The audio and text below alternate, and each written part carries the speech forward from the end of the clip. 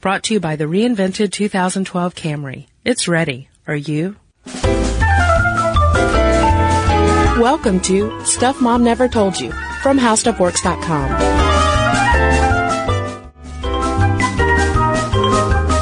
Hello and welcome to the podcast. I'm Caroline. And I'm Kristen. Kristen, so my friend Tom used to do stand-up comedy. He's a very funny guy. He used to have radio shows and stuff like that. And the source of a lot of his comedy was his family. Very kooky bunch, very funny ladies. And one of his bits was imitating his Aunt Martha, who has a very, very thick northern accent. And he would tell this whole story about how Aunt Martha's uterus fell out. And it was really funny, and I never really knew it was a thing, or that it had a name, or that it was common. But apparently, Aunt Martha is not alone. In a uterus falling out? No. And it's called uterine prolapse. Yeah. Today on the podcast, we are talking about what happens when your uterus falls out. It can also happen in other areas. And sometimes it can bring other inside parts outside with it. And yeah, prolapse is not the most pleasant topic of conversation. Also, not the most pleasant Google image search. Don't. I recommend you not do that. Don't. But it is something that happens. This was coming from a listener request.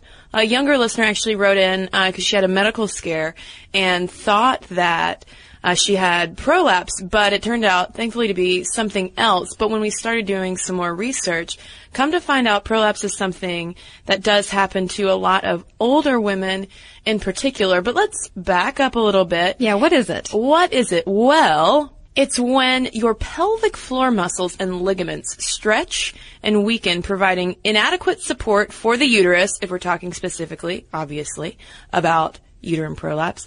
And the uterus will then slip down into or protrude out of the vagina. Yes. There you go. Yes. There are several risk factors.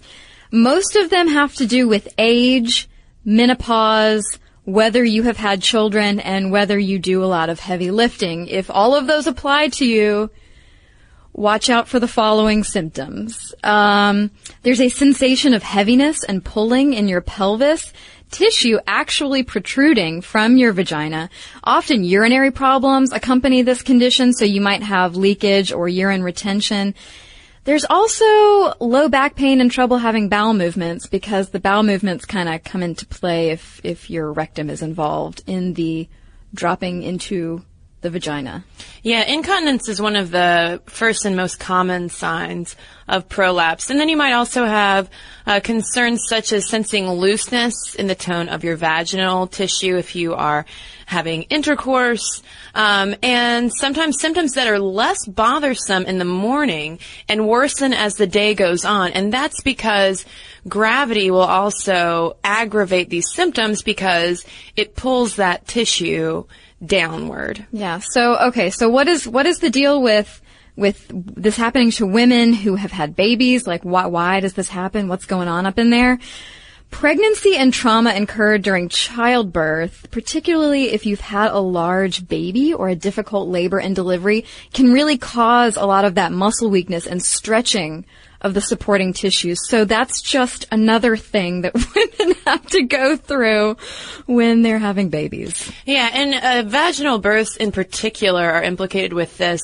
Doctors and pregnant women have been looking into whether or not C-sections, elective C-sections, are the way to go, because it is associated with a lowered risk of pelvic organ prolapse. That's not to say that it's completely preventative, but some women are now opting for, they're called maternal choice C-sections, partially because of the risk of prolapse. And just to give you an idea of how many women experience this, this is from the Honor Society of Nursing. Approximately 9% of U.S. women require surgery for pelvic prolapse, which is part of a series of conditions which are referred to as pelvic floor disorders, and almost 24% of American women will experience at least one pelvic floor disorder, such as prolapse, in their lifetime. Yeah, there are a lot of risk factors for this. We touched on a few already, but COPD even plays a part, which is chronic obstructive pulmonary disease, which ties into the chronic coughing thing. So if you've done a lot of coughing in your lifetime, you could have uterine prolapse. Also chronic constipation. If you've had a lifetime history of straining on the toilet, this could also affect rectal prolapse. And obesity is another big factor that doctors are looking more closely at, and especially for, again, women who are pregnant and overweight or obese. Doctors might advise for a C-section because of those combined risk factors for prolapse down the road. And there are other types of prolapse aside from uterine prolapse. We have rectal prolapse, where it's the lower end of the colon above the anus gets stretched out and protrudes out of the anus. And it is more common in women. It seems like all the varieties of prolapse, the colorful bouquet of prolapse types that can happen, more common in women. Yeah, there's also bladder prolapse, because in women, the front wall of the vagina supports the bladder, and so that wall can weaken due to age or bodily stress. And if it deteriorates enough, the bladder can actually descend into the vagina, and this type of prolapse is commonly associated with menopause. Now, the listener who wrote in requesting an episode on prolapse was especially concerned because she was outside of the typical age range where you see this happening, because she was younger. I think she was in her mid-20s, maybe her early 30s. But a lot of times it affects postmenopausal women who have had more than one vaginal delivery, even though it can affect still women of any age. Yeah, and part of this might have to do with hormones and loss of muscle tone associated with aging. And a 2008 Harvard study looked at pelvic organ prolapse and wanted to find out, over the course of the reproductive life cycle, who's getting surgery for this. So women of reproductive age, there's 7 per 10,000 women getting it. 28.8% of those women experience surgical complications. Perimenopausal women, 24 per 10,000. Postmenopausal, 31 per 10,000. And in elderly women, it's 17 per 10,000. So definitely postmenopausal, it's most common, followed by perimenopausal, and then elderly. But again, it can still happen among the younger cohorts as well. There's also been research into whether or not there is a genetic factor to prolapse. There's an article from 2010 published in Urology Times, a real page turner, talking about how recent studies have uncovered a genetic component of both pelvic organ prolapse and stress urinary incontinence, though not from the same chromosome. And so they're trying to figure out whether or not doctors could target patients who might have those genetic components for early prevention. Right, because they are pretty related. People who have prolapse issues tend to have incontinence issues also. Now, Kristen mentioned obesity earlier, and it's kind of touchy as to whether it's a cause or a related factor. A 2004 Swedish study found that obesity is an associated factor for pelvic floor dysfunction, particularly obesity, not just being overweight. And a January 2012 study from Brown University found that a higher proportion of obese women reported feeling vaginal bulging compared with women who were simply overweight. I'm going to go ahead on a side note and say I hope this is maybe the only time in the podcast we have the opportunity to use the phrase vaginal bulging. Yes. And now back to our regularly scheduled Prolapse podcast. Yes, 6 months. This is still with the Brown University study. 6 months after going on a weight loss program, these participants didn't find any significant differences in self-reported bothersome prolapse symptoms. So that's why they're not exactly sure whether, what role specifically being overweight or obese might play with this, because even after they lost the weight, the symptoms didn't go away. Right, and this ties in closely with a 2009 study published in Obstetrics and Gynecology, which found that, yes, again, being overweight or obese is associated with progression of pelvic organ prolapse. But weight loss, just like in this other study, this more recent study, weight loss didn't really seem to be significantly associated with the regression of it. So that suggests that damage to the pelvic floor related to weight gain could be irreversible. If they are indeed as closely connected as people suspect. Well, and there's also another irreversible kind of contributing factor possibly to your risk of prolapse, and that is ethnicity and race. There have been a number of studies looking at the prevalence rates among different ethnic groups, and they've found that overall Hispanic women are at the highest risk of prolapse, and white women pretty much in the middle. Black women demonstrate the lowest risk for prolapse. Now, we mentioned an earlier study about pelvic organ prolapse surgery and the age groups, that it's more common in postmenopausal women. A Harvard study from 2006 looked at 2003 rates of surgery according to ethnic groups. They found that between white women, black women, and women of other races, white women had the most surgeries for this condition, 14.8 per 10,000. Black women came in second at 5.6 per 10,000, and women of other races and ethnic groups came in at 8.7 per 10,000. And it looks like, according to this study, black women, although they had far fewer surgeries for this condition than white women did, they had higher complications. 34.1% of black women who had the surgery had surgical complications versus 19.4% of white women and 27.4% of women of other races. And so they came to the conclusion that this could be an issue of racial disparities, access to surgery, whether you're on public assistance, etc. So speaking of surgery, what can be done if, you end up in this situation where you have these unpleasant things going on with your pelvic floor muscles? There are self-care treatments. We've talked about Kegel exercises before on the podcast, and those have been shown to strengthen pelvic muscles. Maintaining a healthy weight and avoiding heavy lifting are a couple of other things. There's also something called a vaginal pessary, which is a device that can be either temporary or permanent that fits inside the vagina and literally holds the uterus in place. Yeah, I don't know what that looks like, but it sounds uncomfortable. It looks like a little ring. It reminded me almost of the NuvaRing birth control. I hope it stays in place if you have a temporary one. And like we said, like we've been talking about this whole time, there's surgeries available. You can have vaginal or abdominal surgery. Your doctor might recommend a hysterectomy or the use of a tissue graft, which doesn't sound comfortable either.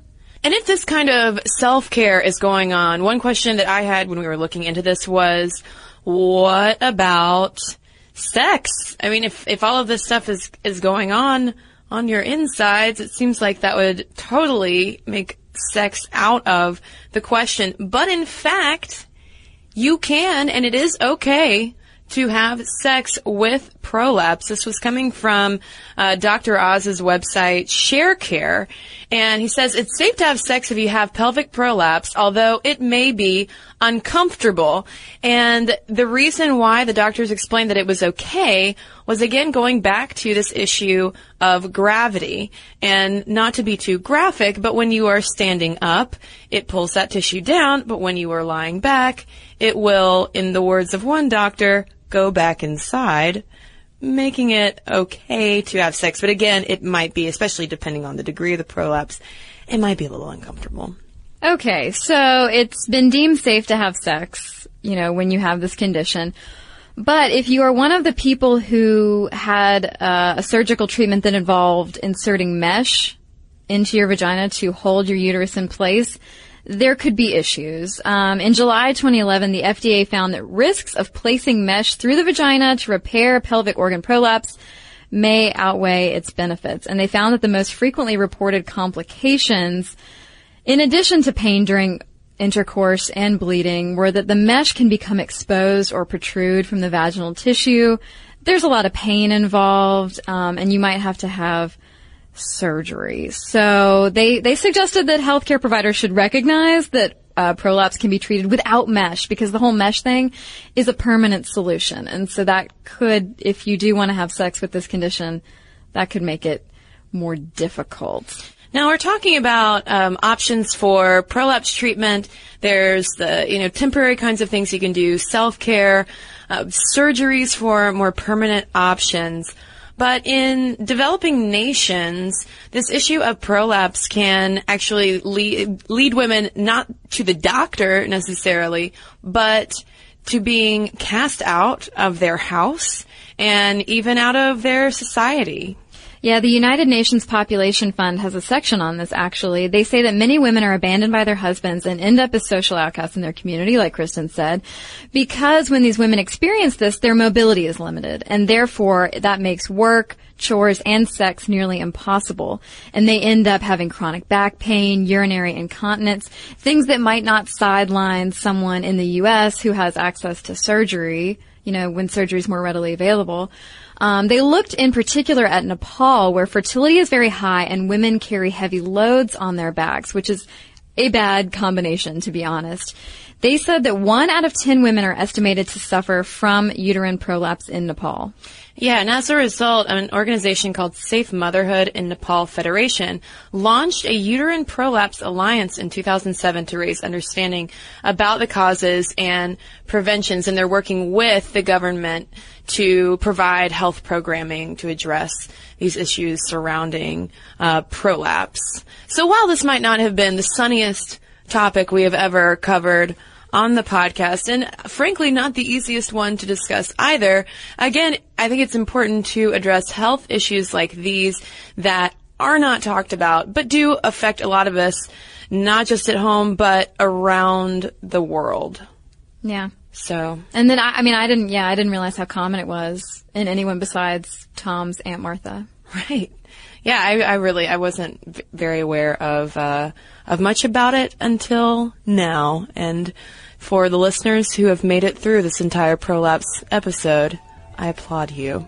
And for that, you'll receive listener mail about homeschooling as a palate cleanser. So, if you have any letters to share with us, momstuff@discovery.com is where you can send them. And like I said, we've got a couple letters here about homeschool. I got one here from Jess, and she says she was homeschooled up until the 8th grade. She says, my parents moved around a lot, so it's easier to teach us at home rather than enroll us in a new school every year.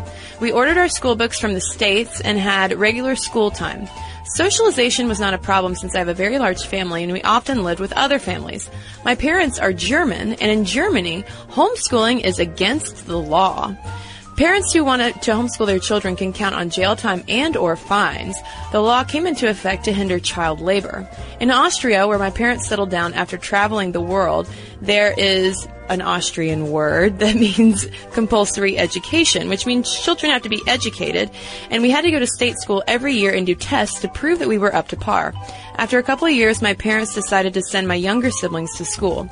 Most didn't have a problem adjusting since they were very young, and I've also gone to school, but I have to say I've found and still find it very tiring. I'm used to learning and researching on my own, and in school everything takes longer. I worked through the material for a whole school year in 3 months. This is something you can't do in a school. Ironically enough, I now work as a school secretary and get to see the school system from the other side. So thanks for the little international insight from Jess. Okay, here's a different perspective on homeschooling from Amelia. She says that she wanted to mention the fact that some parents choose to homeschool their children for safety reasons. I'm from LA, and it's pretty well known that public schools in cities this large tend to be quite violent and potentially unsafe places. So my brother and I were homeschooled for the first handful of years of our educations until my mom got a job teaching at a small local private school working in exchange for our tuition. However, even the small private school, though wonderful, was lacking in a few areas. At what point, my older brother begged to be allowed to attend public school, and my mom finally caved. It only took one day there for my brother to realize he wasn't going to be comfortable walking through a metal detector every morning at 8 a.m. and being searched for weapons alongside his classmates in a place with 14-foot fences that resembled a prison. It's a parent's job to ensure their children are safe and to keep them from potentially dangerous environments. So it's not surprising to see more parents choosing to homeschool their kids when the local schooling options are so scary, unless they happen to be well off enough financially to afford very expensive private schools. All in all, I had a wonderful childhood, and looking back, I would not trade my education for any other. I had a small group of adults who were dedicated to giving me the best education possible. And while they weren't perfect, and I missed out on a few things, the extra attention that I received, compared to public schooled friends stuck in classrooms of 30-plus kids, meant that I got a better grasp on subjects that were difficult for me, and the overall success of my education shows every day in my work. So thank you, Amelia, for the perspective. And thanks to everyone who's written in. momstuff@discovery.com is where you can send your letters. And you can also find us on Facebook, like us there, and follow us on Twitter @momstuffpodcast. And you can also now find us on Tumblr as well, stuffmomnevertoldyou.tumblr.com. And as always, you can make yourself a little bit smarter during the week by heading over to our website. It's howstuffworks.com. For more on this and thousands of other topics, visit howstuffworks.com. Brought to you by the reinvented 2012 Camry. It's ready. Are you?